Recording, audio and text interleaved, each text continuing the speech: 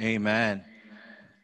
Does anyone else feel personally attacked, or was that just me at Pursuit? But man, what a powerful message from Pastor John Tyson. I think it's a word that we at Pursuit needed to hear. I needed to hear, and I believe it's a word for us in this moment to really wrestle with: do we want revival or the benefits?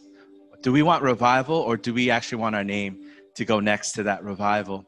So I just want to take a brief moment in silence before the Lord to allow the Holy Spirit to search our hearts right now. Are we chasing the American dream above God's dream for our life? What is it that we really want? Come, Holy Spirit, search us, Lord.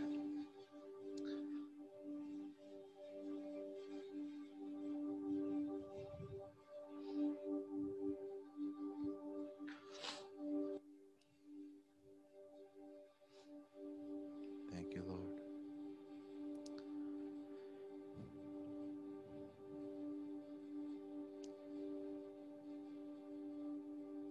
Holy Spirit, put your finger on the very thing that you want to speak to us about, the very thing you want to deal with. If you're getting it, feel free to write it down, put a note in your phone, whatever it is.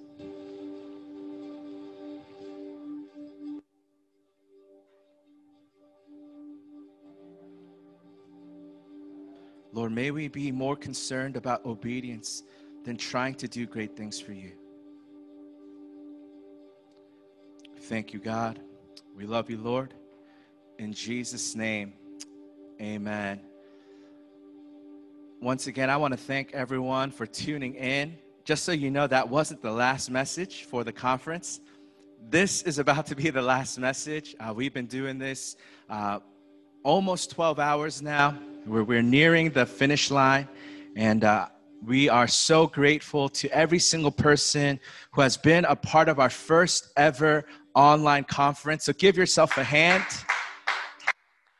While you're giving yourself a hand, go to the camera icon in your Zoom and make sure it's clicked on for this very moment. I can see you on the monitor right here. I want to see your faces. Be active in the chat.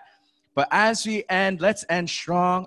Let's engage. Show your beautiful faces. I want to see you laugh because I'm about to be mad funny, right? I want to see some tears because I'm about to move your hearts, okay? I mean, I think I'm promising more than I might actually deliver, but I want to see everyone's face tonight.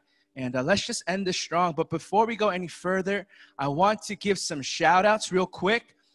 Couple announcements even quicker, and then we're going to head to the word. But I want to thank our amazing lineup that we had this year. How many of you guys were blessed? If you were blessed, write hashtag blessed in the chat right now. I want to give a shout out to my sister, Pastor Faith Yuri Cho. Shout out to Awakening, who led worship all the way from Texas. Corey Russell, who stirred our hearts to pray. Pastor John Tyson, who just gave that attacking word, but a word I needed just now. I want to thank Ezra and Janet J. and Janet for leading worship for us, being so faithful as friends. We want to give a shout out to Jim Wallace, who gave us his time and wisdom and experience. Shout out to Kelvin Walker, who told us to make our faith both vertical and horizontal. We want to thank Lydia for just bringing the presence. We want to thank Pastor Banning in Jesus Culture. Thanks for changing Josh's life, right? Jesus Culture Student of the Year. Shout out to my brother Ali, who came. Pastor Dave Park of Mosaic for calling our region to unity. And I want to thank our Pursuit leadership team. They did an amazing job. I want to thank all the volunteers in the chat. I want to thank all the volunteers that are here. I want to thank Pastor Sam and Pathway. Thanks, Danny. Pathway, Phil, Keon, the volunteers, Priscilla, Francis Johnson. Francis Johnson sounds like a full name, but it's Francis Ann Johnson. I want to thank the media team, Debbie, Dana, Paul. And I want to thank every single person that has tuned in and has been a part of this conference once again. Our heart was to simply create something to bless the region. But while we were doing that, God did an amazing thing by opening up all across the nation and even internationally. So shout out to Belgium, Guatemala, Brazil, Indonesia, the Caribbean, the 7 continents, right? Like we just have people from all over the world, all over the country, and we're so grateful. And with that being said, a quick couple announcements that I want to give is that once this conference is over, as a team, we wanted to create teaching and material that would be able to serve you and encourage you. And one of the things that we've done throughout the last couple of years are prophecy rooms and healing rooms, treasure hunting, doing all of that. So we're doing a special 4-week e-course called Supernatural 101, because it is a supernatural faith we have. It's a 4-week e-course, but because you're at this conference, you could go to our website. Our mods will help you set the link up. But if you use the promo code REDUX, REDUX, you will save 60%, and it'll be $20 for a 4-week e-course. I encourage you to sign up. That promo code's only for 24 hours. And we're just doing that to equip and activate people. It's a learning community. Another announcement we have is the Discord. I don't know if people use it, but I'm a firm believer. We're going to go for it. But I want to encourage you to join the Discord so that you can stay connected. Let's keep praying for one another long after this event is over. I want to also, we paid to make this, so we might as well use it, right? And you could donate by helping cancel the debt that it took to make this, all right? But we made this conference free because we wanted to serve, but it wasn't free to put on. But if you feel led to give or sow in any way, you could donate to our Venmo. Last year, Venmo was to my personal, but we upgraded. We got our own Venmo account now. Glory to God. We're going from glory to glory. But if you would feel led to give in any way, you're more than welcome to at Pursuit NYC or give through our website. And last but not least, one last announcement, at least for this moment, unless I forget. I want you right now to open up your phone, go to your calendar, scroll as long as it takes to get to August 2021, because PursuitCon 21 is coming the 3rd week of August. Can we get the graphic up for that? Right? Someone right now, write in the chat, I'm gonna be there. I mean, hopefully, like the pandemic will end, so we'll all be there, right? But you're hearing it first right now. We're doing our conference next year, August 2021, and our theme is going to be pioneers, preparing the way and into the future, because we believe those who are going to lead the way aren't those who have a platform, but those who seek God in secret. That prayer is the way that we pioneer. Prayer is the way we actually press forward, and we want to invite all of you to come to our conference next year. Hopefully, we'll do it in person. Worst case scenario, it'll be online. But since this online conference was so fire, it'll be okay, right? But hopefully, we're aiming to meet in person. So mark your calendars for that.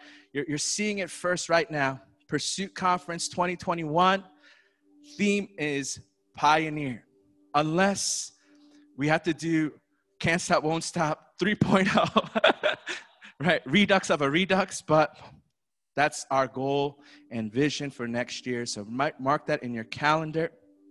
And without further ado, it is my privilege to wrap up this whole one-day conference. I mean, we've been planning this for months and months, but yet I feel like the whole day flew by. And I've been so encouraged. I've been so strengthened, convicted. And it's been so amazing to do this with all of you out there. So if you have your Bibles, turn with me to Isaiah chapter 61. Isaiah 61. And I'm going to read from verse 1 to 4. Isaiah 61, verse 1 through 4. And while you're turning there or opening up a web browser or your phone, our first ever event that we did at Pursuit NYC was actually in this very building almost 7 years ago, December 2013.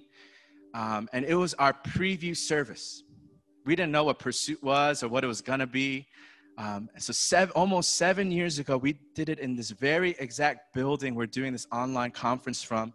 And I'll be honest, when we did that service, I would have never guessed that in 7 years we would have to do an online conference because of a pandemic and all the crazy circumstances. But I really believe God has brought us back to this moment to remind us of his faithfulness, that he leads us in that process. He leads us in that journey. So a lot of the faces that are helping here were there. You know, Josh and Kevin, Jay was there, Janet was there, obviously Pastor Sam was there. Danny was out in the world, but God saved him, glory to God, right? Right now he's here in 2020.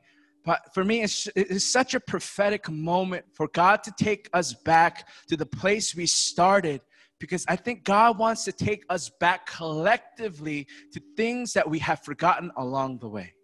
So Isaiah 61, verse 1, it's an amazing passage. Jesus reads this when he starts his earthly ministry. But I want to read verse 1 through 3 to lead to verse 4. This is what it says. The Spirit of the sovereign Lord is on me, because the Lord has anointed me to proclaim good news to the poor. He has sent me to bind up the brokenhearted, to proclaim freedom for the captives and release from darkness for the prisoners, to proclaim the year of the Lord's favor and the day of vengeance of our God, to comfort all who mourn and provide for those who grieve in Zion, to bestow on them a crown of beauty instead of ashes, the oil of joy instead of mourning, and a garment of praise instead of a spirit of despair.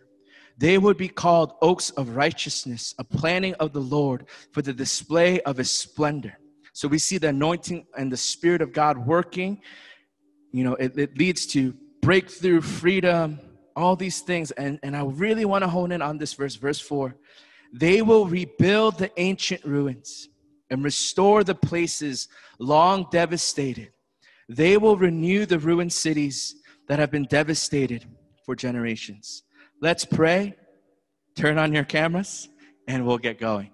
Father, I just want to thank you so much for all that you've done just in one day.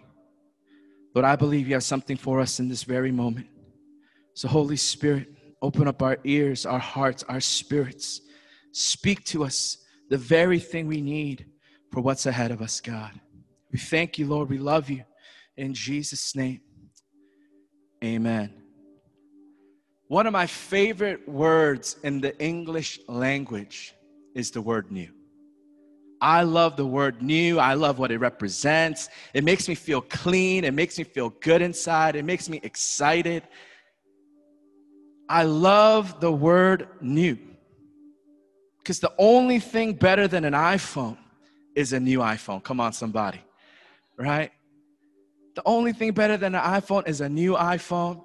Only thing better than a Droid is anything else, right? No offense to anyone out there, right? Sorry, right? But I love the word new.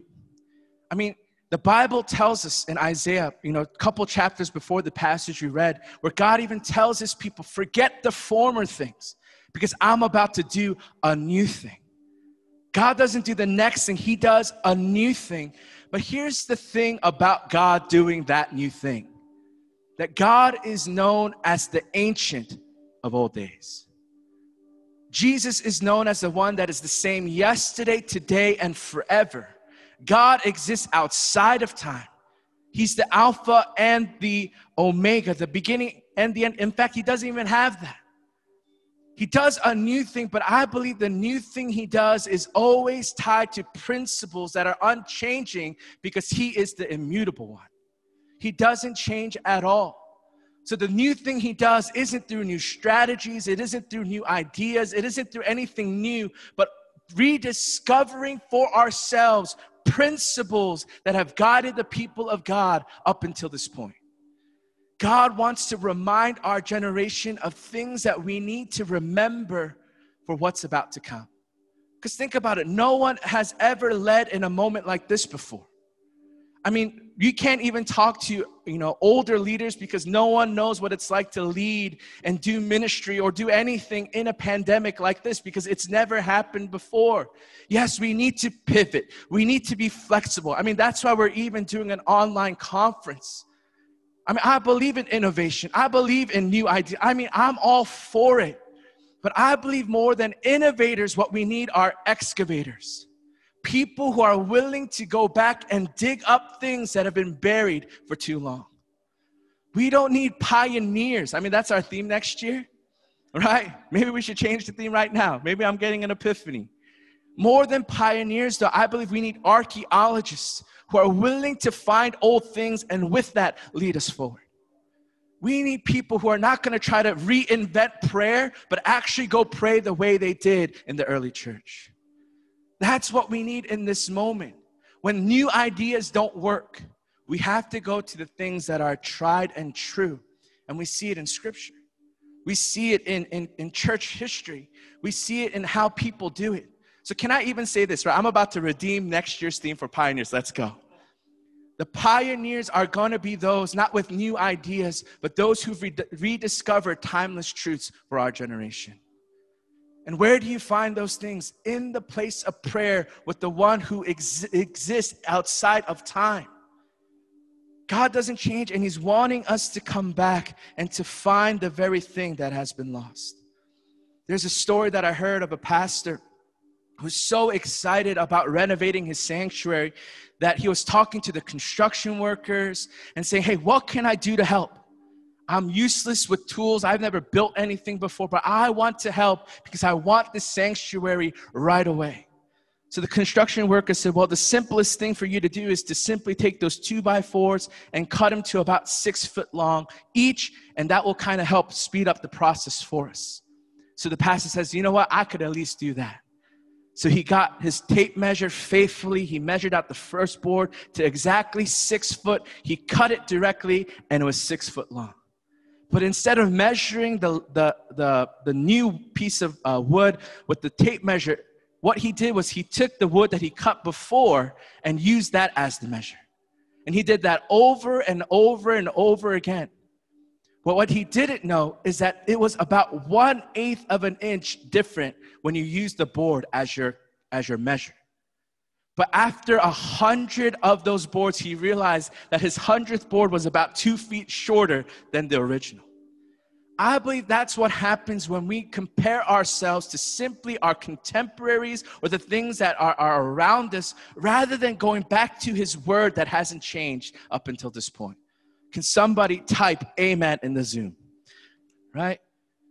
Instead of looking to the latest, trendiest fads in church history or whatever, we need to go back to the word that hasn't changed.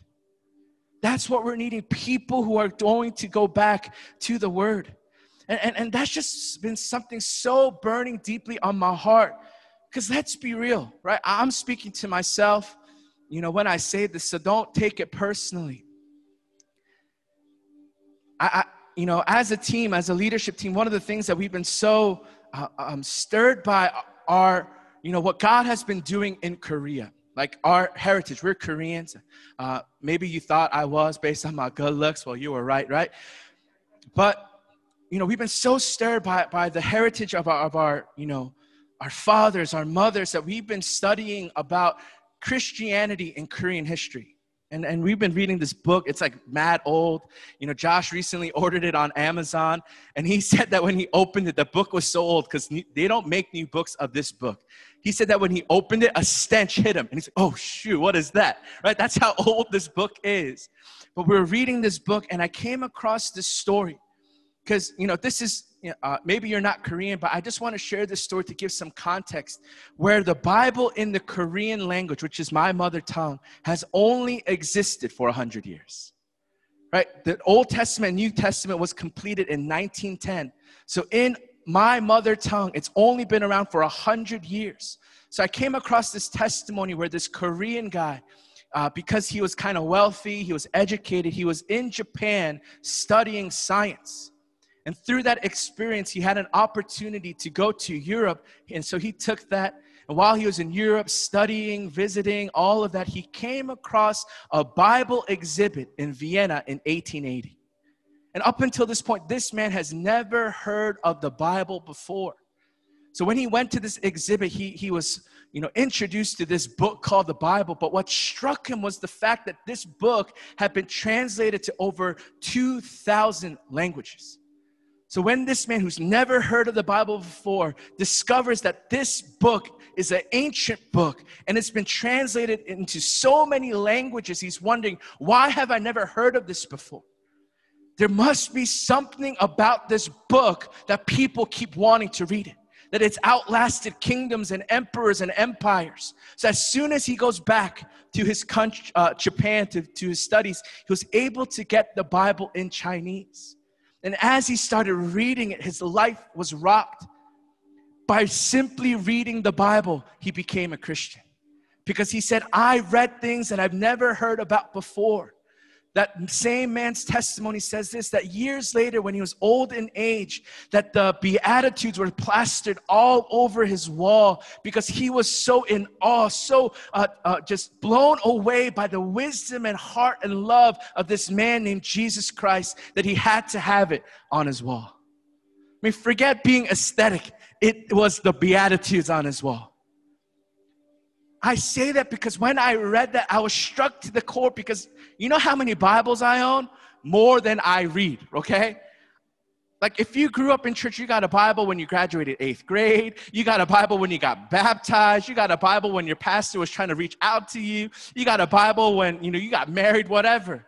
You have a Bible on your app, your iPad, your everything. But yet this man actually dove into this book that we all have access to. And his life was never the same.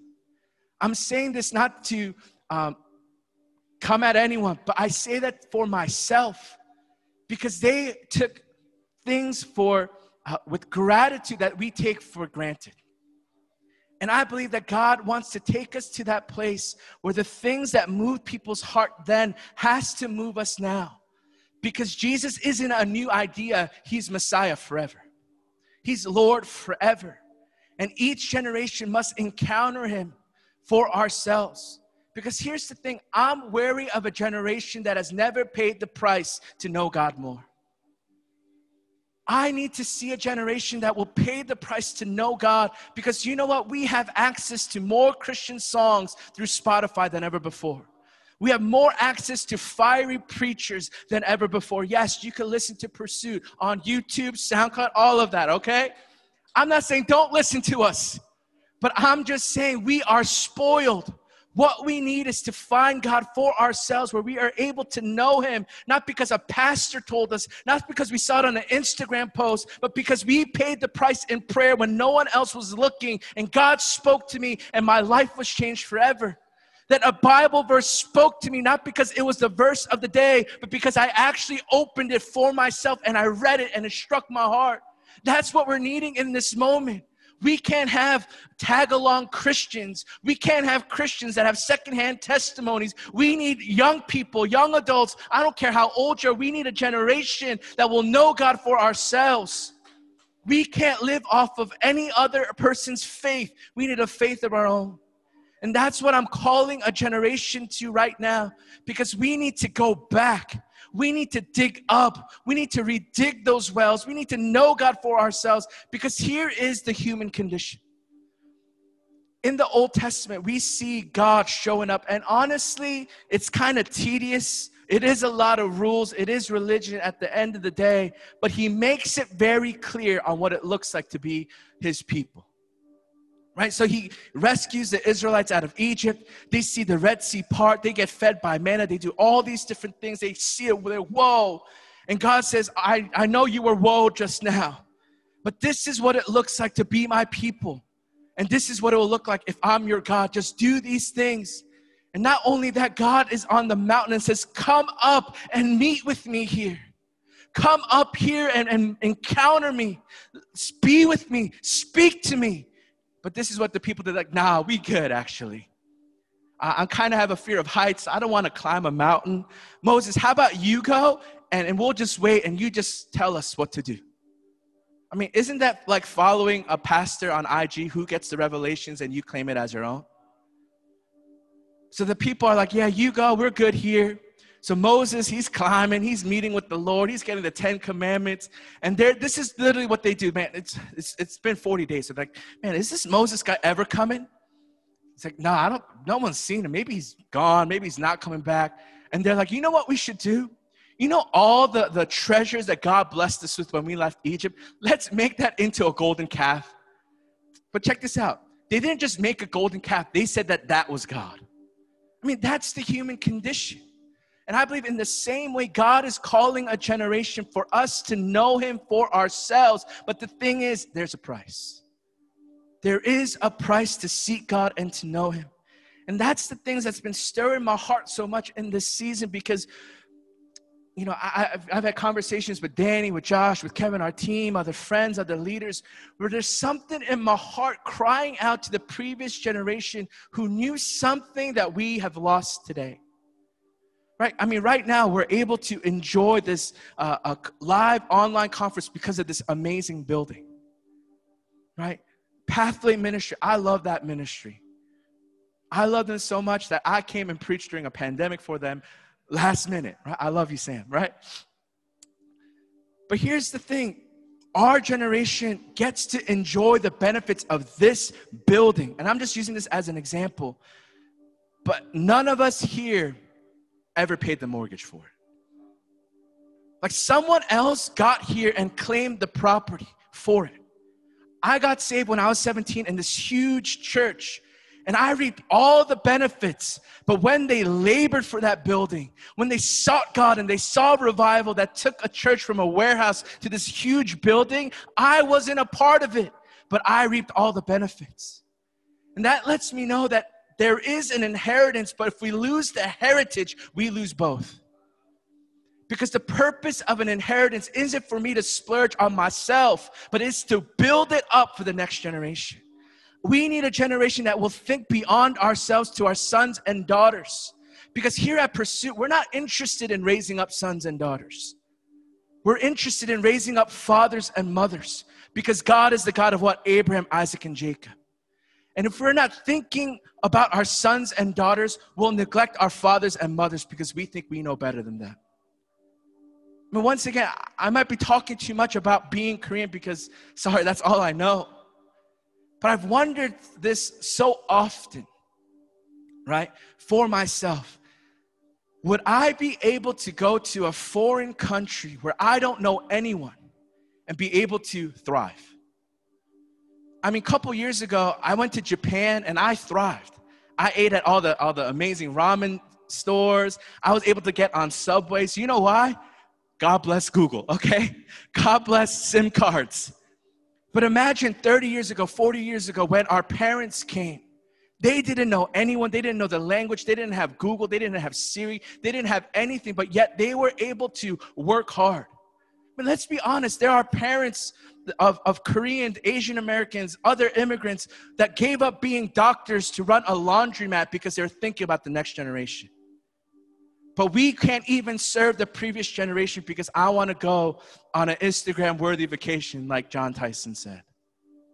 I mean, I say this not to, correct anyone, but because this is burning on my heart.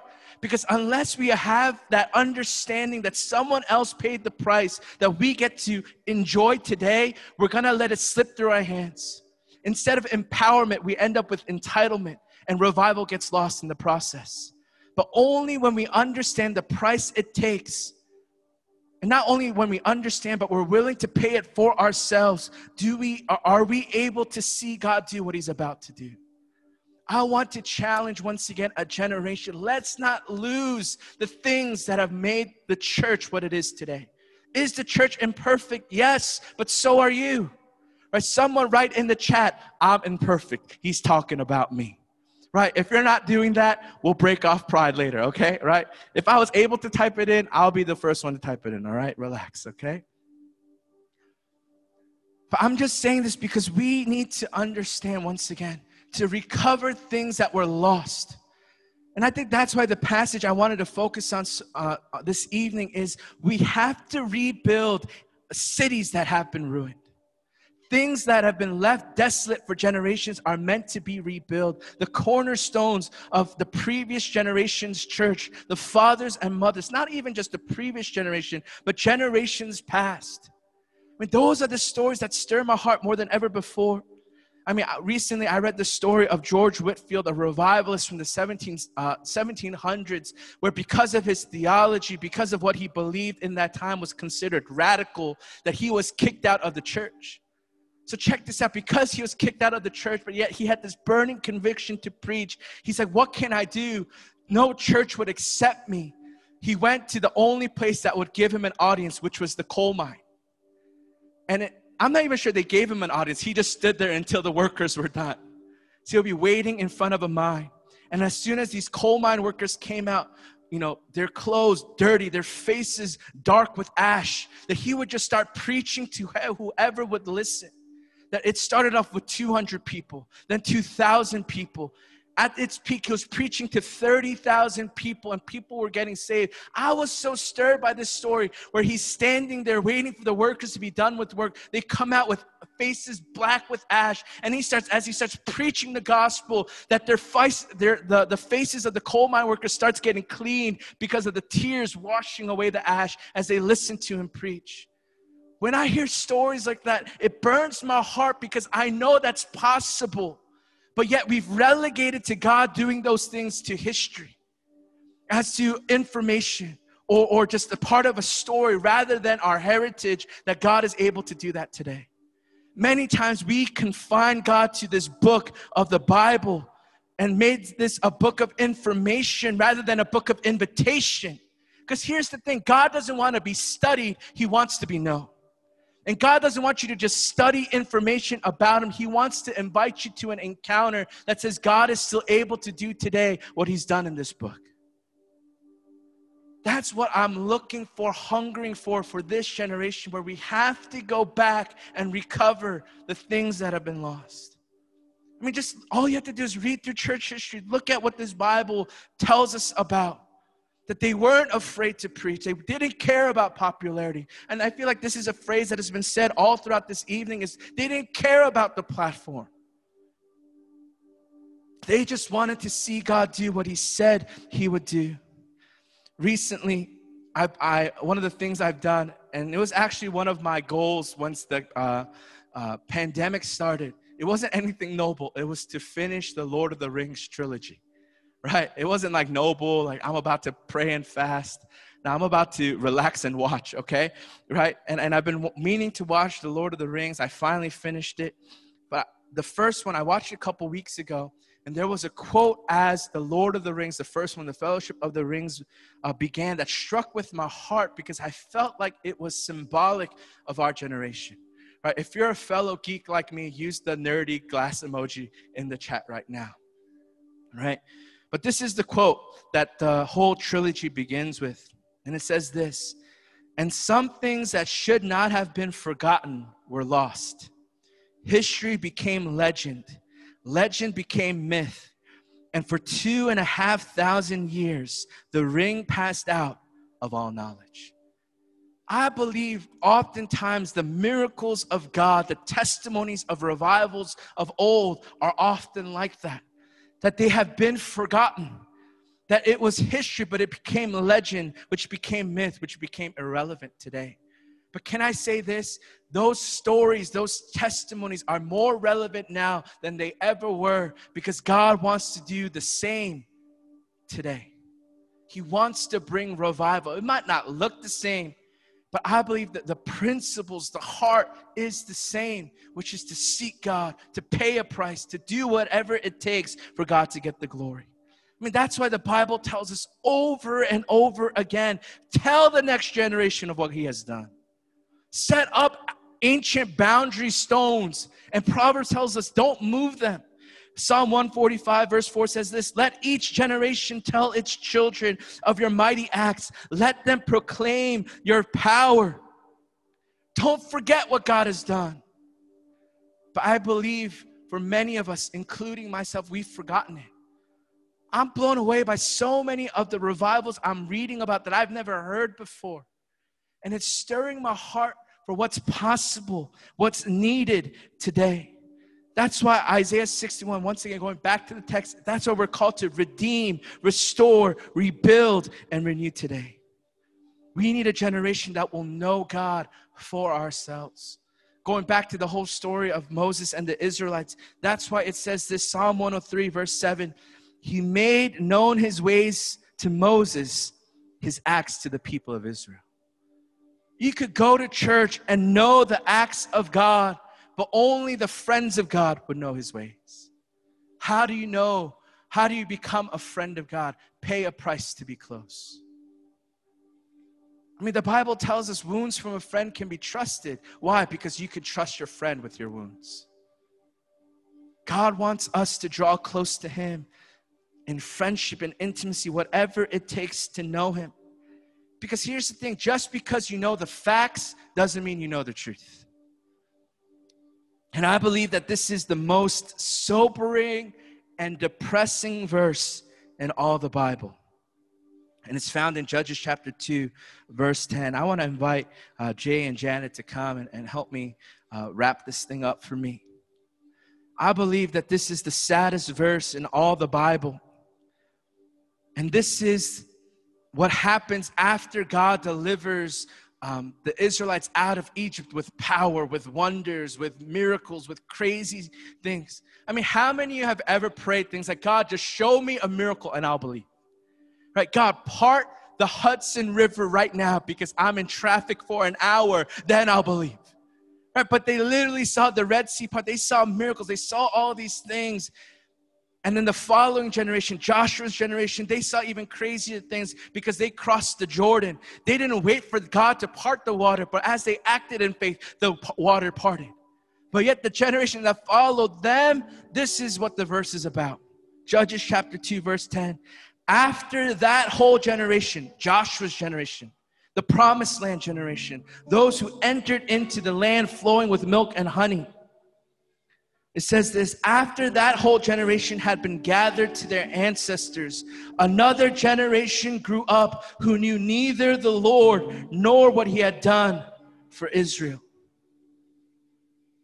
Friends, may that never be said of our generation. I believe we're living in a time where honestly it can go either way. But I believe there's a destiny for us in this moment in time. That we have been positioned in 2020 for such a crazy time like this to press in to know God, because only those who have gone back with God can lead forward. And he's calling us to that place. My heart stirs for this because I know what God can do when revival comes. Right? I'm just going to read a couple things that I read about revival. It says this. Like in the 1700s and the 1800s, it says this, in 2 years, there were 1 million converts. Right? They go from 2,000 to 4,000 to 30,000 people showing up to pray. I mean, we think that is impossible, but we have more people today, so like mathematically it should be easier, right? I'm not even gonna go down that train of thought. Josh just looked at me and said, Pastor Sam, just stop right now. I was like, I'm gonna stop right now, okay? But think about even that said, in 2 years, there were 1 million converts. You know what that reminds me of? What Jesus said to us, that the harvest is plentiful, but what's few? The workers. My heart for tonight is that God will mark you to be a worker, a laborer, not through, performance, but through prayer. Because I believe laboring for the harvest begins in the prayer. But so many times laborers are fighting over the harvest as if it's in lack. But God says that's what's plentiful. We just have to open our eyes. We just have to pray. Why is the harvest within reach? Because I believe every single person is only one encounter away from conversion.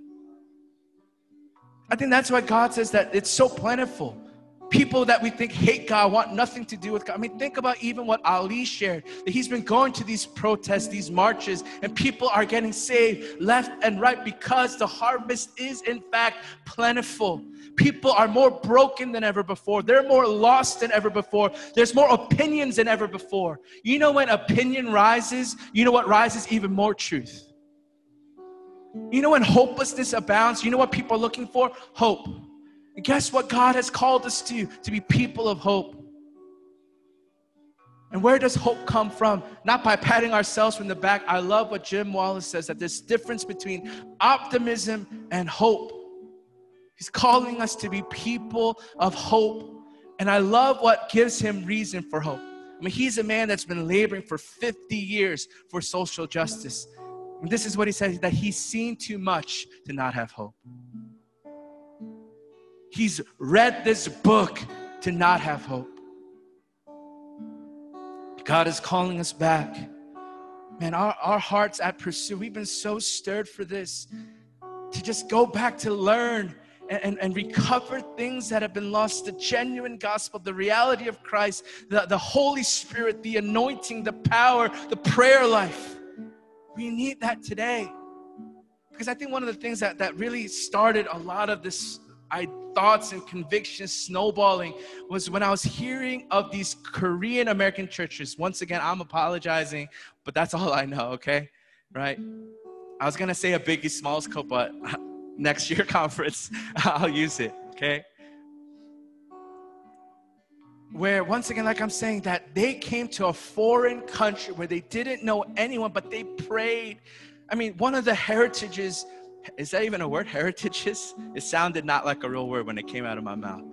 But one of the heritages of the Korean people is early morning prayer. And it broke my heart to realize when churches closed down, early morning prayers closed down. I mean, a lot of it transitioned to Zoom, but I remember when I was in high school, my pastor, he'll challenge me and say, Sam, before you go to school, come and pray with me early in the morning. So I'm like, all right, I'm hungry, I'm passionate, I go pray, and then I'm falling asleep in health class at 10 a.m., but I was trying. But the thing that marked my heart so much is I go at 5 a.m., 6 a.m., and there are these elders of the church there, right? Should I say this about elders? All right, Danny gave me the nod. Too many elders today care about prominence, platform, money, title, rather than prayer, right? But I saw these elders that literally worked hard, back-breaking jobs at dry cleaners. And they would pray with everything they got. And I'm just trying to stay awake because I'm trying to survive health class, in a couple of hours. And I remember seeing people pray, seeking God early in the morning. I tried to go as much as I could, but I would go maybe like once or twice a week. These men and women of God would be there every single day. The rock I'm talking about. The rocking back and forth, right? If you know it, let me know you know it in the chat right now. But they would be rocking back and forth and praying, crying out to God. Because I remember this. I got saved when I was 17, and my senior pastor, he passed away a couple of years ago. But he would say this to me. I didn't know anything. I was 17. I'm wondering if I'm called. I shared a little bit about that in session 1. But he would say to me, Sam, one day you'll make a great senior pastor. And as a kid, I'm like, all right, thanks. When I'm in my 30s, I'm like, please tell me what you mean by that. Please show me how you paid the price to plant this church and go for it when you don't know anyone or the language. How did you do it? How did you seek God like that? Because here's the thing about my senior pastor. He was like in his 60s and 70s when I was in high school. But his voice would be raspy, right? If you're old enough to know who Macho Man Randy Savage is, that's what this man sounded like, but with a way lower volume. It was raspy. You could barely hear him. And the reason why his voice was like that was because he would go to the mountains. Not like a retreat center, like he would literally go to the mountains where people were calling 911 because they're like, there's this crazy man screaming on the top of his lungs in the middle of a mountain. Why did he do that? Because he wanted the anointing and the power of God. When I hear stories like that, I could dismiss it, but man, that's religious. Man, he showed up to church in a suit and I'm up here, in jeans and a t-shirt. But yet, as the older I get, I'm wondering to myself, why or where are these generals? Where are these mothers and fathers that paid the price for revival, for God, for the kingdom? I want to know what it takes to seek God that way. God, forgive me for dismissing the passion of the previous generation as religion, when they knew something about you that I've barely scratched the surface on. Friends, I want to encourage every single one of us. It's time for us to pay the price to know God like they knew God. Because if they can know God like that, that means we can know God like that. And I believe God is calling us from the mountain once again. Will you climb up here to be face to face with me? I want to know what it looks like to know God that way, to seek God in that way. You know, one of the testimonies I shared last year at our conference was, you know, when I got saved once again, I'm just sharing these stories because it's stirring my heart more now that I'm older than it did up until this point. We would have prophets come. Maybe that offends you, maybe it intrigues you, but we had these prophets come that knew God, that would speak the word of the Lord, and there would be fear of the Lord in the sanctuary because you knew God is in this place. And they would come and they'll call out people by their names. They'll call out people with sicknesses and illnesses. I mean, when I was in high school, Google didn't exist, so I know he didn't Google it, okay? But I remember when I was in 8th grade and I was witnessing this for the first time, I thought it was fake until he called out my family. And I'm like, okay, this is real. I mean, I say that because in that time, I saw people get out of wheelchairs. I saw the power of God. I saw the miracles of God. And there's something stirring in my heart, especially as 2019 was ending and a new year was beginning and a new decade was upon us, where I was wondering, where are those who know God in that way, that could hear his voice in that way? So one of the things, I'll be honest, I was hungering for prophets, mothers and fathers who had a deep, deep history with God, a history that costed them something, that they paid the price to not only get close, but to stay close. And as I started wondering about these prophets, I started talking to my former youth pastor, my spiritual father, and he told me about the prophets that he knew. And one of my favorite stories of all time is that he went to this Bible college where they prophesied over the seniors. So they would get like 3 prophets that they knew. They would call them in and they would pray and prophesy over every single student. So it was my pastor's turn, and my pastor, he's a small Korean man. So he goes up and there's 3 prophets up there. One of them is this white guy, whiter than white guy, right? But as soon as he opens his mouth on the mic, he starts praying over him in Spanish. And I heard the cassette tape. I mean, think about this picture. My pastor, he's from South America. He's an Asian man. And there's this white guy praying over him in Spanish. And I hear people laughing because a white guy praying over an Asian guy in Spanish is crazy. Like, what is that? And then when they asked him, you know, why did you do that? The prophet said, because God told me he knew Spanish. I never met him before, but God told me he would understand when I spoke in Spanish. But how did this white guy know Spanish? Because he was a missionary in South America for years. When I was in high school, we had that same prophet come to one of our retreats, and I still remember sitting down and talking with him. And at that time, I was wrestling, like, how do I know I'm called? Like, how do I know I'm called by God? And he started telling me his testimony of when God called him. Check this out. It's a wild story. He said that when God was calling him, he grew up in upstate New York, like far up there in the farmlands of New York. And while he was, just working on the farmland, God was calling him to be a prophet. And he said when he heard God say that to him, he wrestled with God for a whole week in the barn, praying all night long, saying, God, don't call me. I don't want to be called. I don't want to pay the price to be used. This calling is too big. But you know what our generation has done? Even if they have a small gifting in the prophetic, they add prophet to their Instagram handle. But yet this man wrestled and said, I don't want to know God in this. I don't want to pay the price to be used by God in that way. So earlier this year, me and my pastor, we're talking more, and he started telling me more stories about this man because my heart was being so stirred for the things of old that need to be recovered today. And he said that this man, that he was a missionary in Chile. And Chile is the longest country like ever, right? It's that long thing all the way on the left of South America on the map, right? And he would travel by train. But because he was a missionary decades ago, the only form of transportation he could afford was to ride in the train with farm animals. So he would literally be riding a train with cows and horses, traveling back and forth because that was the only thing he could afford. And he said because he grew up in the farms of New York, he didn't mind it too much except for the mosquitoes at night because that kept him up. And the only solution he could find was to rub kerosene all over his body so he could get some rest. I'll be honest, I can't do that. Right? Maybe I'm entitled, but I can't do that. But when I hear that, it moves my heart because he was willing to be inconvenienced for the gospel. I'm going to be straight up real and honest. If Pursue NYC were to invite a prophet to come speak at our conference, they won't come unless we fly them business class. I'm not saying that to call anyone out, but just to let us know how far we've drifted from the reality of knowing God.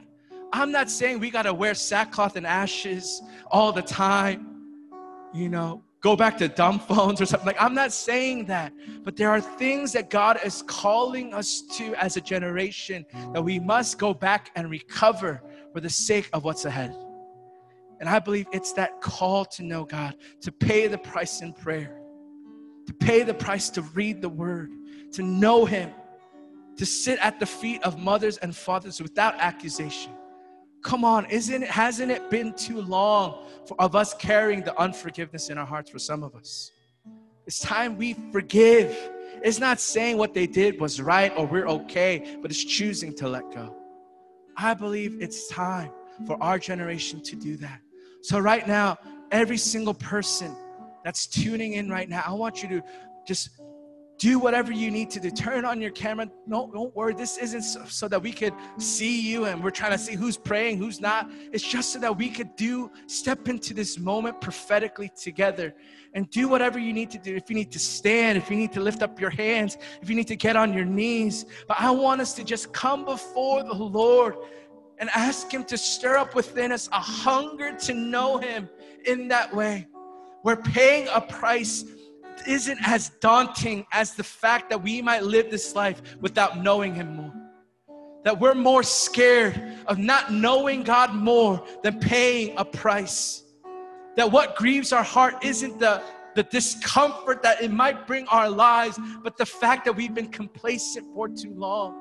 So come on, all over, wherever you're watching from, wherever you're tuning in from, let's lift up our voices right now and let's just ask God to stir up within us a hunger to know him, the hunger that marked the David in the wilderness to cry out to God, the shepherd boy that would stand up when soldiers would be in fear, that God would give us the passion of Moses that would climb the mountain, that no mountain was high enough that he wasn't willing to climb it, to know God in that way, where he would cry out, God, show me your glory. God, we want to see your face. God, I want to know you deeper. Whatever it takes, God, won't you stir that hunger within our hearts, Lord, in this generation, God, that all of us here have signed up, have paid the price, have devoted our time to this conference, not to just be educated, but because we need an encounter, because we've been too satisfied with what we've known, where there's so much more for us, God. I'm praying on behalf of my generation, Lord, that we won't let life pass us by, that we won't be disillusioned by past disappointments or hurts or bitterness, whatever we might have faced, Lord, may we lay it down. God, I pray that we won't be too comfortable with what we've known, that we won't be satisfied, that we won't be taken astray by the dreams of this world, by the things of this world. God, we have been blinded, God, by what the world is telling us is right. There's so many opinions, but God, what we need is your voice of truth. Lord, stir up a hunger in our generation, that we would know you, Lord, that we would know you, God, for ourselves, that we're not satisfied with just sermons, we're not satisfied with just podcasts, we're not satisfied just reading a book, but we got to read your book, God, the book of life. Take us to that passion of old, the faith of old, this ancient faith, this ancient truth that has outlasted every kingdom, every king, every queen, every emperor, every empire, God, that every nation will tremble at your feet, that mountains will crumble, that oceans will roar. And how dare we as people, God, stay unmoved? God, how dare we as people be callous to the things of God? Lord, I'm asking in your mercy, put a hunger in our generation, God. Put a passion in our generation. Where paying a price is nothing compared to knowing you. That we will do whatever it takes God, give us the passion of the early church that didn't shrink back because of what popular opinion was, that didn't shrink back because of persecution, that didn't shrink back when people didn't follow them. Give us the passion, Lord, of the people in the Bible, of Elisha, God, who wasn't afraid to speak truth, who will stand up to kings, who will call out evil, who will call out sin, who will fight for righteousness, God. Raise up, Lord, men and women of God who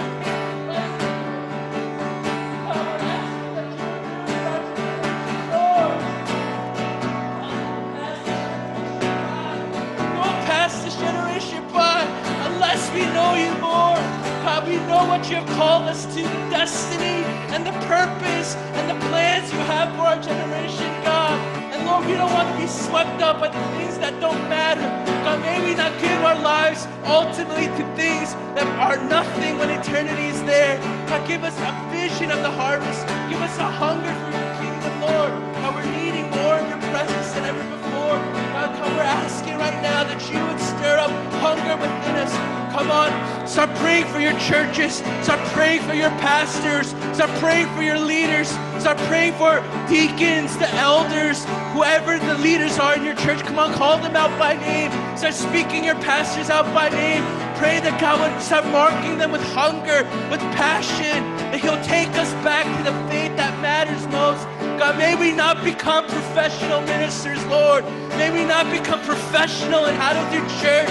May we not be caught up with production and programs. God, we want to hunger for the presence. That it's okay if it's ugly.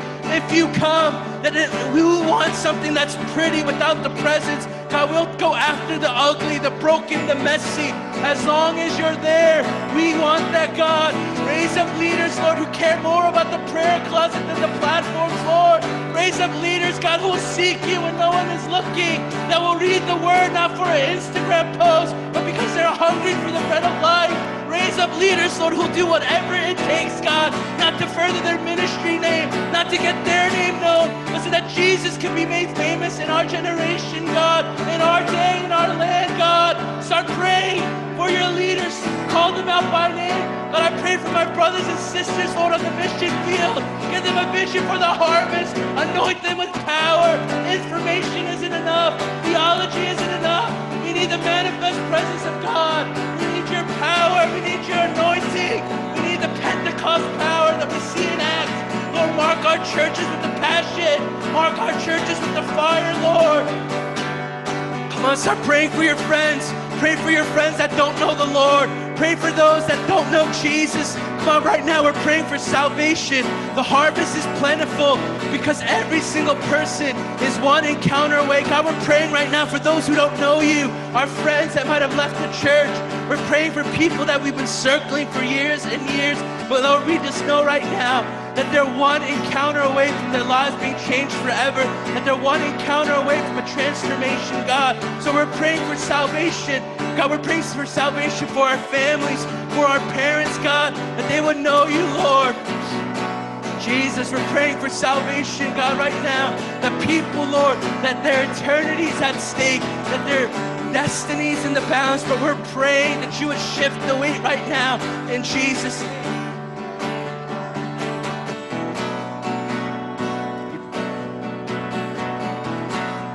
Lord, right now we begin to pray that Jesus, you yourself said, pray to the Lord of the harvest, that you will send forth laborers, God. We ask of you right now in Jesus' name. We thank you, Lord, for every single person that is tuning into this Zoom, God. And we pray right now that within every single one of our hearts, Lord, that you are reminding and revealing to us people that do not know you. So we cry out to you, Lord of the harvest. Father, we cry out to you right now, God. And we say, Lord, send forth laborers, God. Lord, recalibrate the hearts of the churches to return back to you, Lord. Recalibrate the hearts of the churches to begin to cry out for the unsaved ones, God. Recalibrate the hearts of the churches to begin to pray for the salvation of those that do not know you. So, Lord of the harvest, we cling to you right now. We pray to you right now. And we say, God, let our friends and let our families come back to you. Lord, even right now, turn the hearts of stone into the hearts of flesh. That Jesus, you will be glorified, that Jesus, you will be magnified, God. So even right now, all across the Zoom chat, Lord, we pray for specific names, God. We pray for the names that are popping up into our minds, God. And we pray that Jesus, that as we begin to pray and lift up your name, that you will begin to move supernaturally on behalf of our behalf, God. And we pray that today is a day where we get to celebrate, declare, and even right now we get to celebrate ahead of time for all the salvations that are coming, Lord. So we thank you. We thank you. We thank you in Jesus' name. In Jesus' name.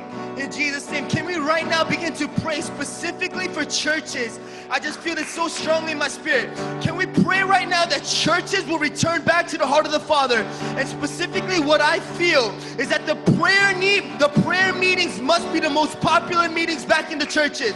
That more so than the anointed preaching, more so than the anointed programs, that right now what needs to interrupt and erupt in the churches are prayer meetings. So right now, can we begin to lift up on our churches specifically by name and begin to pray that prayer meetings will begin to explode all across this country? Come on, let's begin to pray.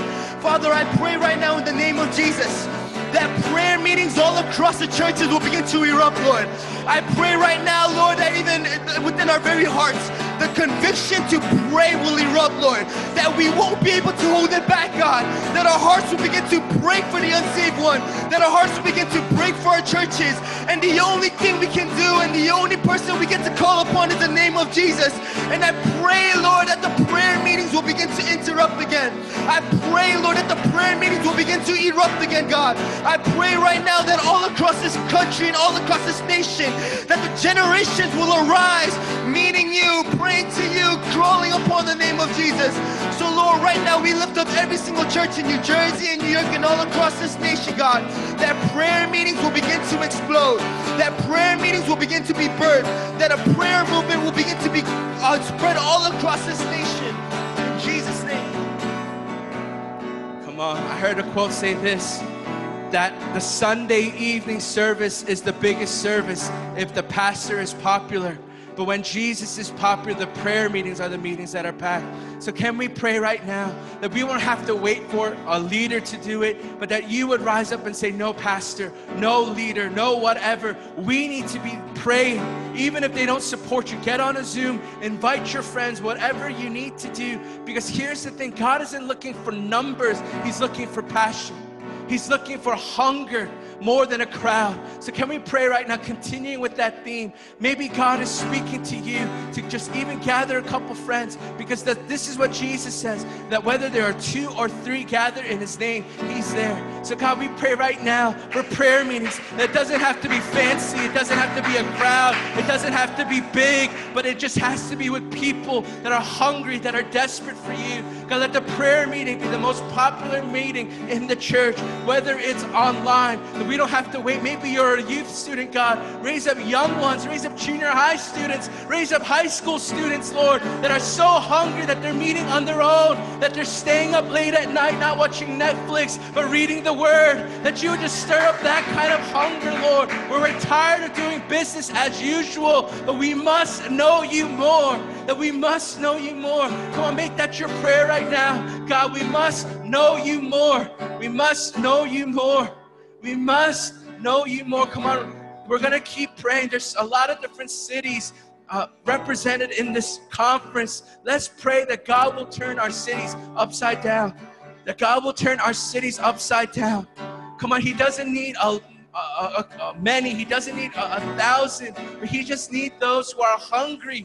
God, raise up leaders in this moment who aren't swayed by popular opinion, that isn't just following social media trends, but that they're willing to go against the grain, that they're willing to swim upstream, whatever it takes, not because they're trying to be different, they're trying to be obedient, God, that they want to follow the voice of God more than the voice of man. For too long, Lord, we put opinions above your truth. God, take us back, Lord, where our convictions lead us, God, that we're not swayed by our feelings or our mood, that we're not after a vibe, we're after your presence, Lord.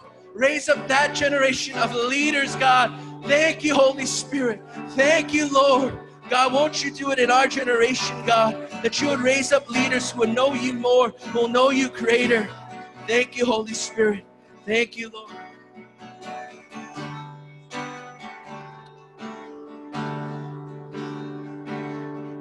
Yeah, keep continuing to pray. Let's just keep pressing into the heart of God at this very moment. Lord, we thank you. We thank you for what you're revealing. We thank you for what you're pressing onto our hearts. God, we just want to pray the things that you're pressing in.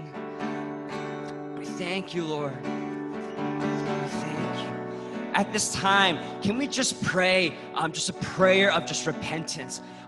Man, just as Pastor Sam preached that, we need to rediscover the things of old and just go back to the principles, the things that, God has used prayer and find things in prayer. But I just feel like what's pressing on this moment is just God inviting us into just repentance over our region. And there's just 3 things that, our team that we pray about just regarding our, on behalf and repenting on behalf of our region. It's comfort, it's compromise, and it's complacency. And I just feel like before the Lord wants to release a new level of hunger, before the Lord wants to release a new level of passion, before he wants to lead us to a new place of prayer, I just feel like he wants us to just lay down those idols and just come on behalf of the region and just repent together. And so let's just lift up those 3 things: comfort, compromise, and complacency. And let's just come before him and just repent. Not that, repentance is just turning towards back and laying those things on, turning back towards the heart. And so let's just pray for those 3 things right now over our region. So God, we lay down and we repent of compromise, God. And Lord, we say that for too long, instead of living in the ways of Jesus, that we follow the ways of the world, Lord. And so we repent of compromise, God, and we invite your conviction to settle into our lives. We invite your conviction to settle into our region, Lord, that we would be willing to pay the price if that means to become more like you, God. Lord, that we're not scared to make the sacrifices to look more like you now, yes. Lord, we also just pray for complacency, God.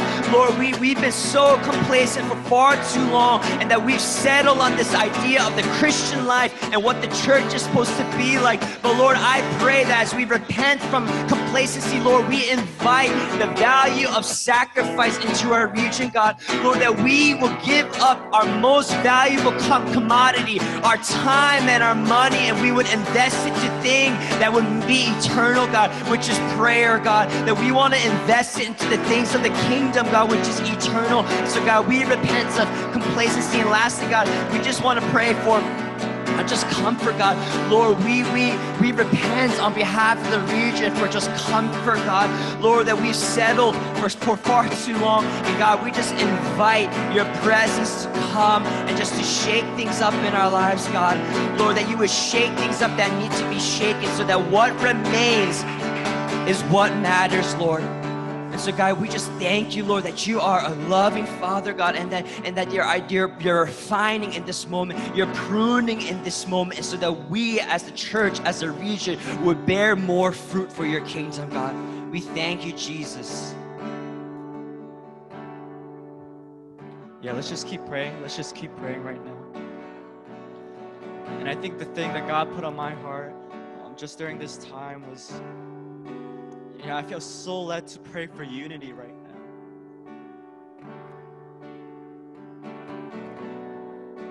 now. Not just this nation, but I feel like there's just so much disunity all over. And I can't really say that the church is doing such a great, such a great example of unity in this nation to the world. And so along with the theme of repentance, I just want to ask God to give us spiritual eyes right now to see the spiritual condition of the world right now. Because once we see that, then I think we'll go back to seeing that we need unity, because we need to work together, because there is a common enemy. And the battle is not against flesh and blood. It's not against our brothers and sisters. It's not Reformed versus Charismatics. It's not by denomination. The war is not against flesh and blood. So right now, I just want you guys to just lift your voice right now. Let's just pray. Let's just pray for the spirit of unity to just fall upon this region. Let us start here. Let us start in New Jersey. Let us start in New York City, in this tri-state area. And I believe that once it starts here, it's going to be exported to the entire world. If people can see that the people of New York City can be united, how can they be divided?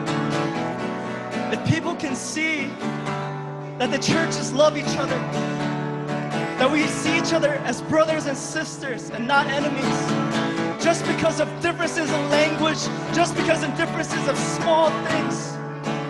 If we all serve Jesus Christ, why can't we see that we're all His hands and feet, that we're His body, that He's the head and we're the body? So let's just pray.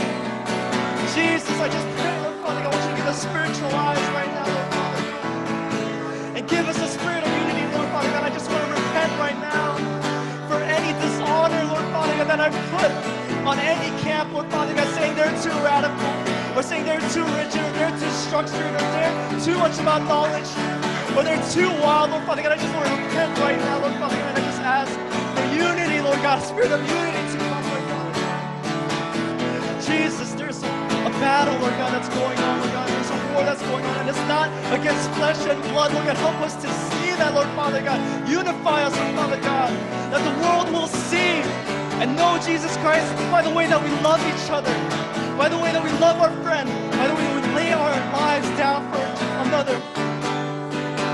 God, teach us to love you, Lord God, with all of our heart, all of our soul, all of our mind, all of our strength. God, teach us to love our neighbors as we love ourselves. Jesus, take us deeper into unity, Lord Father God. Unify us.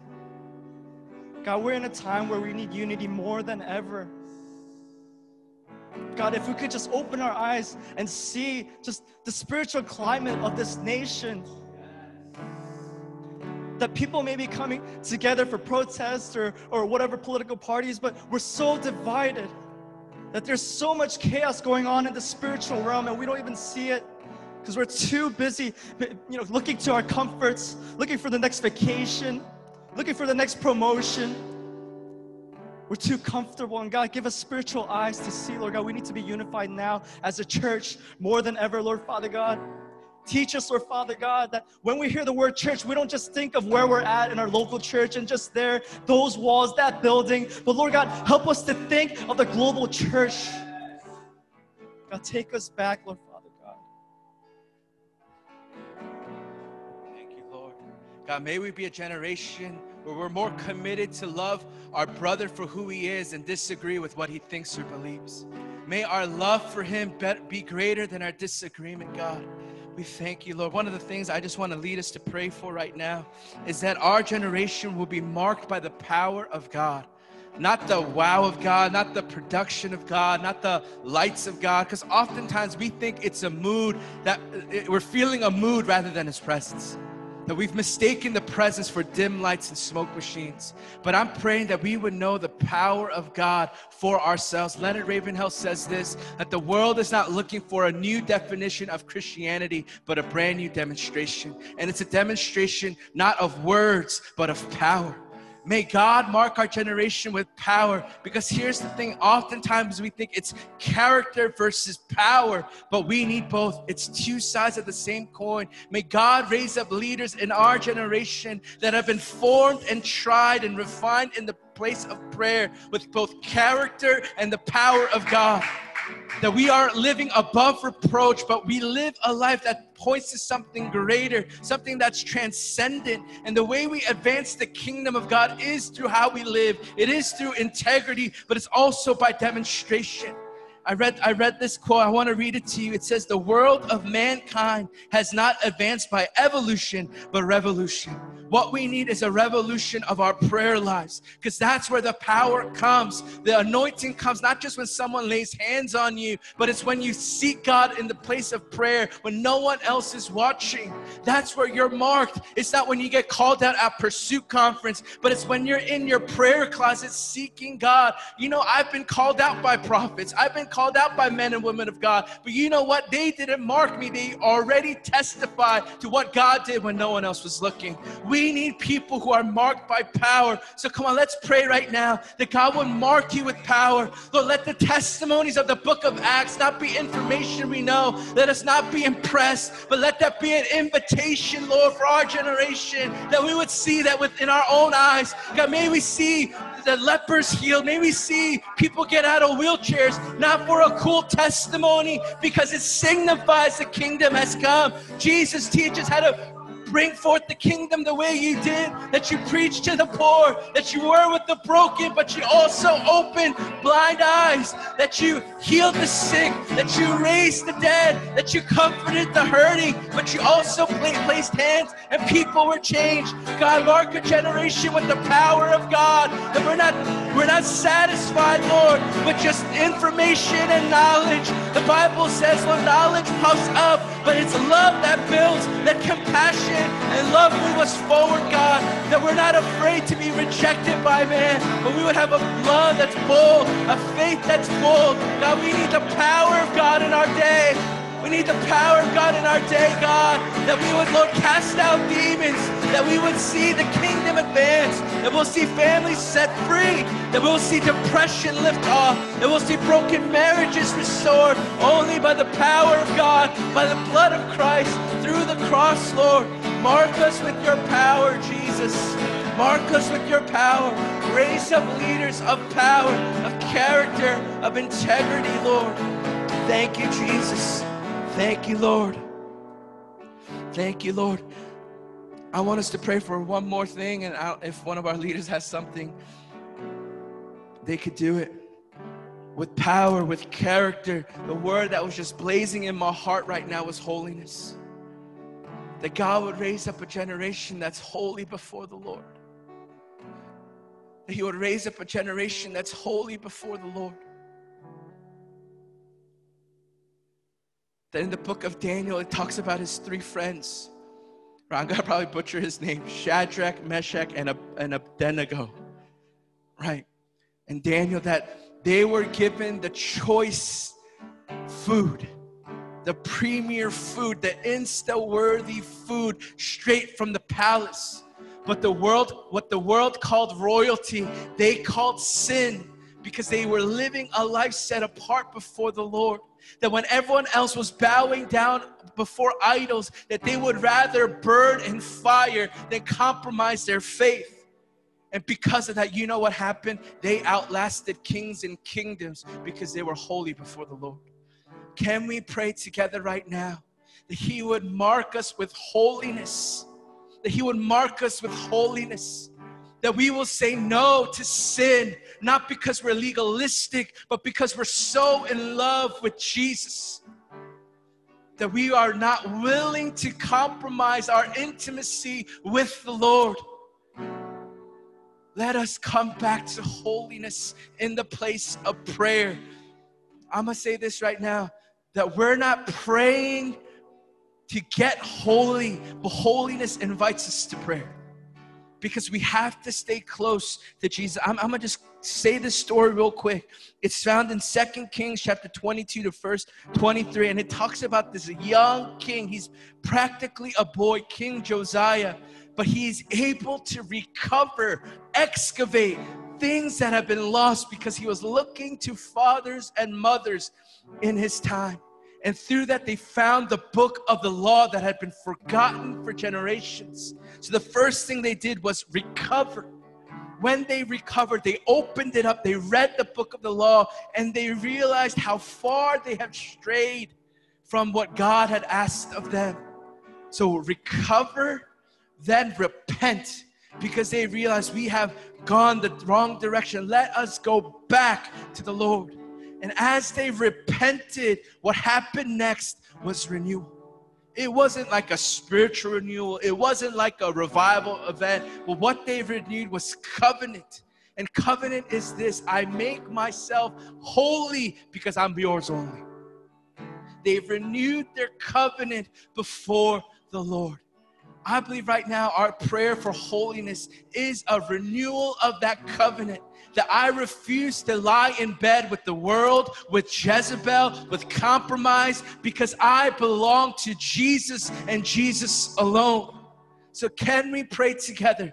I know we've been going long, but you signed up for a prayer conference. So we want to keep on praying a little bit longer. And let's pray that God would raise up a generation that's holy and that He would start with you. So every single room, every single bedroom, living room, wherever you're watching, put your hand on your heart and just consecrate yourself. Set yourself apart for covenant and just say, God, raise up a holy generation and start with me. If you need to get on your knees, it doesn't matter. If you need to stand, whatever you need to do, let's return to the Lord, renew our covenant, and ask Him to set us apart so that He can use us for what's to come, so that He would set us apart, that we would know Him more. Come on, let's pray. Father God, I'm praying right now that you would raise up a generation that's holy, a generation set apart, a generation of covenant, God, that will come to know you. It's not a contract that we're after, or we'll do this if we get that, but we're coming to you in covenant and saying that we're laying down our lives for you, God. Lord, set a generation apart. And God, I'm praying that you would start with me, that you would show me what it means to be a living sacrifice set apart for you, that we're not willing to lie in bed with the world, even if it furthers what we want, that we're willing to lay down our agendas, that we're willing to lay down, Lord, what we want, that, Lord, all of that is nothing compares to you. Jesus, right now we declare that you are the desire of the nations, that you're the desire of our hearts. Set us apart, God, for kingdom work, for your purposes. Set us apart for your intimacy, God. Set us apart to be used by you. Set us apart that we may know you, God. I pray for a generation to be set apart in holiness. God, I thank you right now that you're breaking off shame, that you're breaking off past sins, past bondages are broken off, that you don't judge us based on what we've done, but on the blood of Christ. God, I thank you right now that you're showing us, Lord, that you have called us, that you have saved us, that you've forgiven us, that you've freed us, God, that we don't have to be ashamed, that we could come to you new before you, Father God. Thank you, Holy Spirit.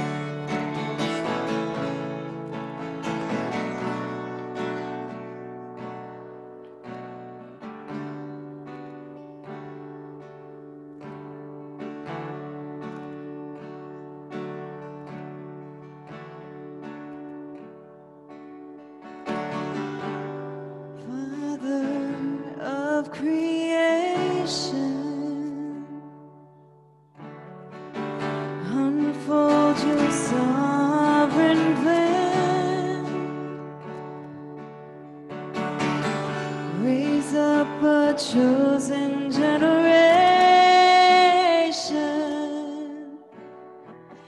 that will march through the land. All of creation is longing for your unveiling of power. Would you release your anointing?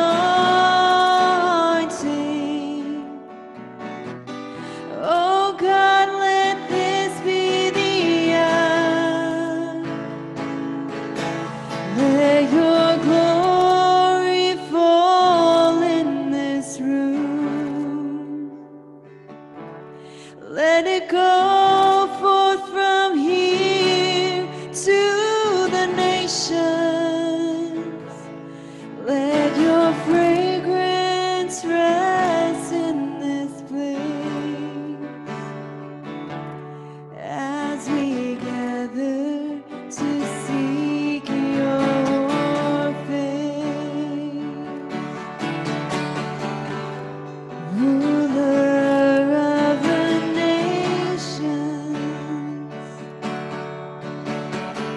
the world has yet to see the full release of your promise.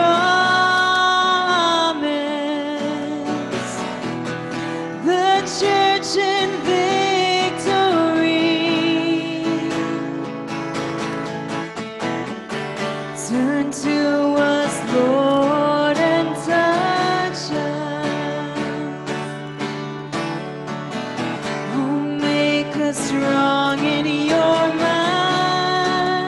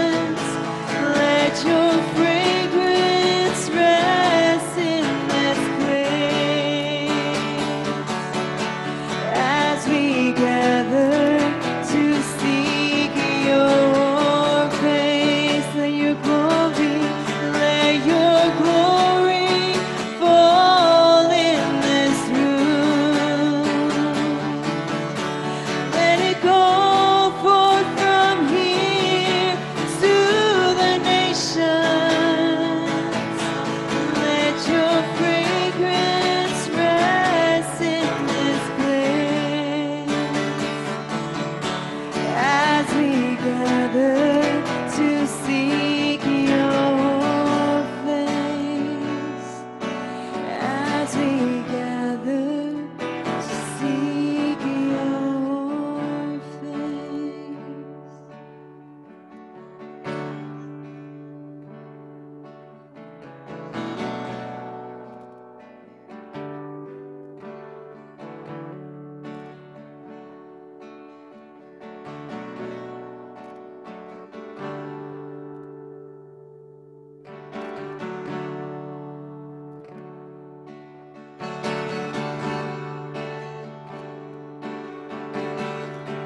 Even when I don't see it, you're working.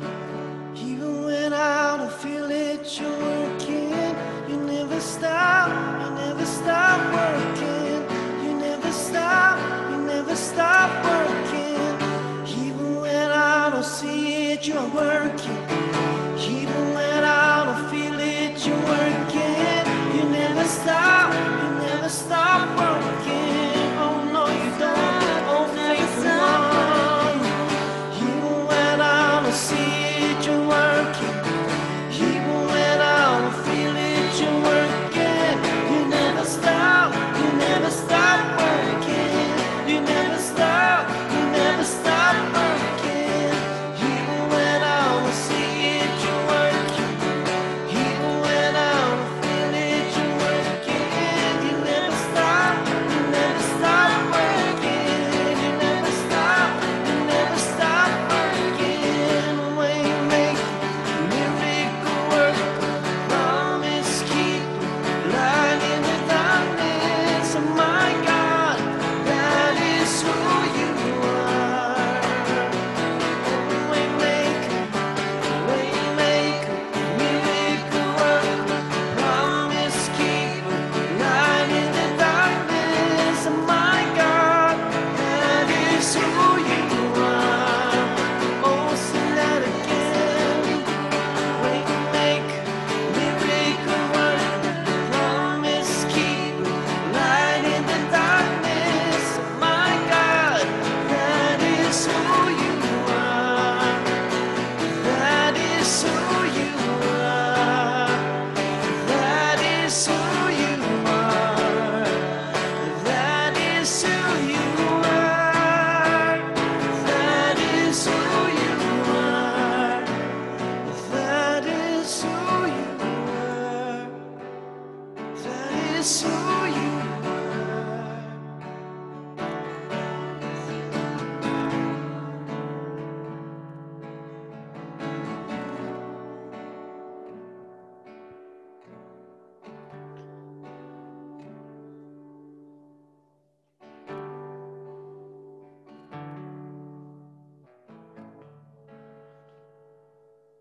Amen.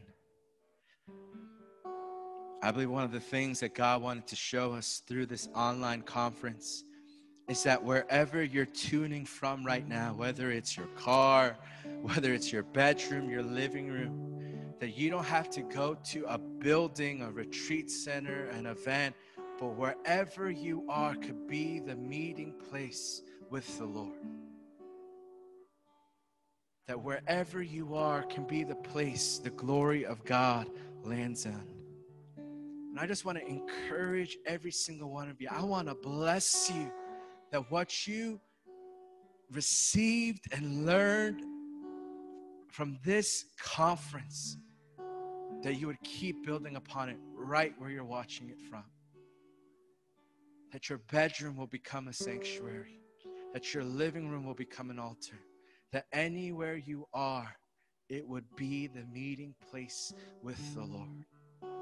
Moses didn't have to go to a beautiful building, but simply in the middle of the wilderness, in front of a burning bush, where God says, take off your sandals, for this is holy ground.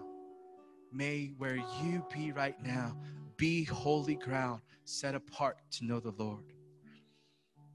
We're just so encouraged by all of your faith tuning in. I see all of you staying with us all night long for a prayer conference right in your homes. We're so encouraged by your faith. And I want to read this verse as we wrap up here. It's Habakkuk verse 3, verse 2, one of my favorite passages in all of Scripture. And it says this, Lord, I have heard of your fame. I stand in awe of your deeds, Lord. Renew them in our day.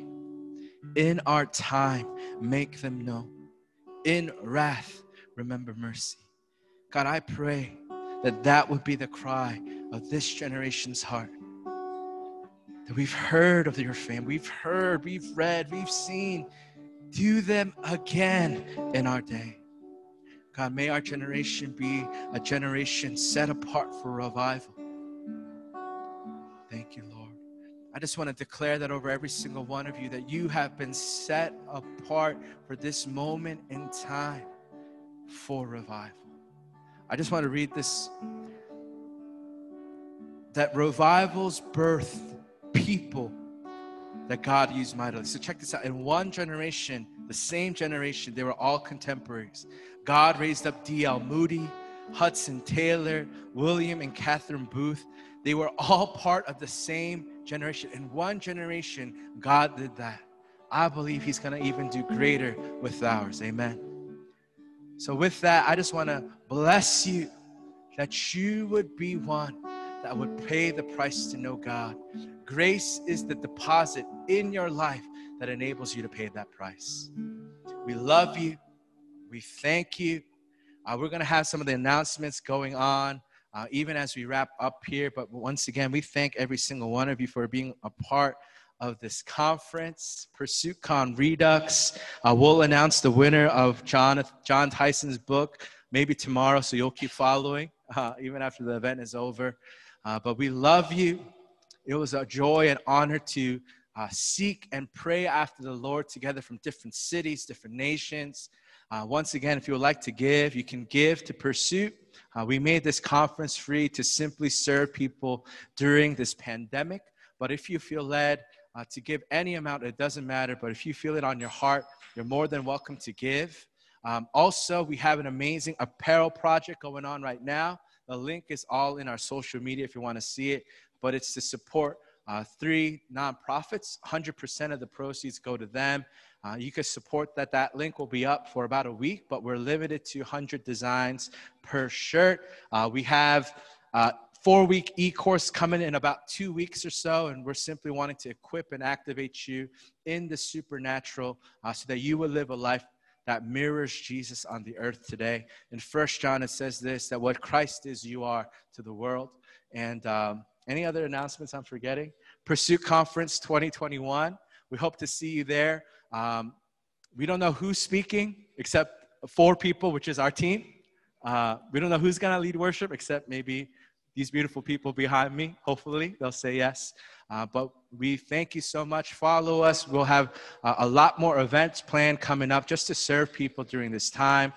We probably won't have a monthly gathering in person for a while, so we'll see you online. We love you. God bless you. You stir our hunger for more. God bless you.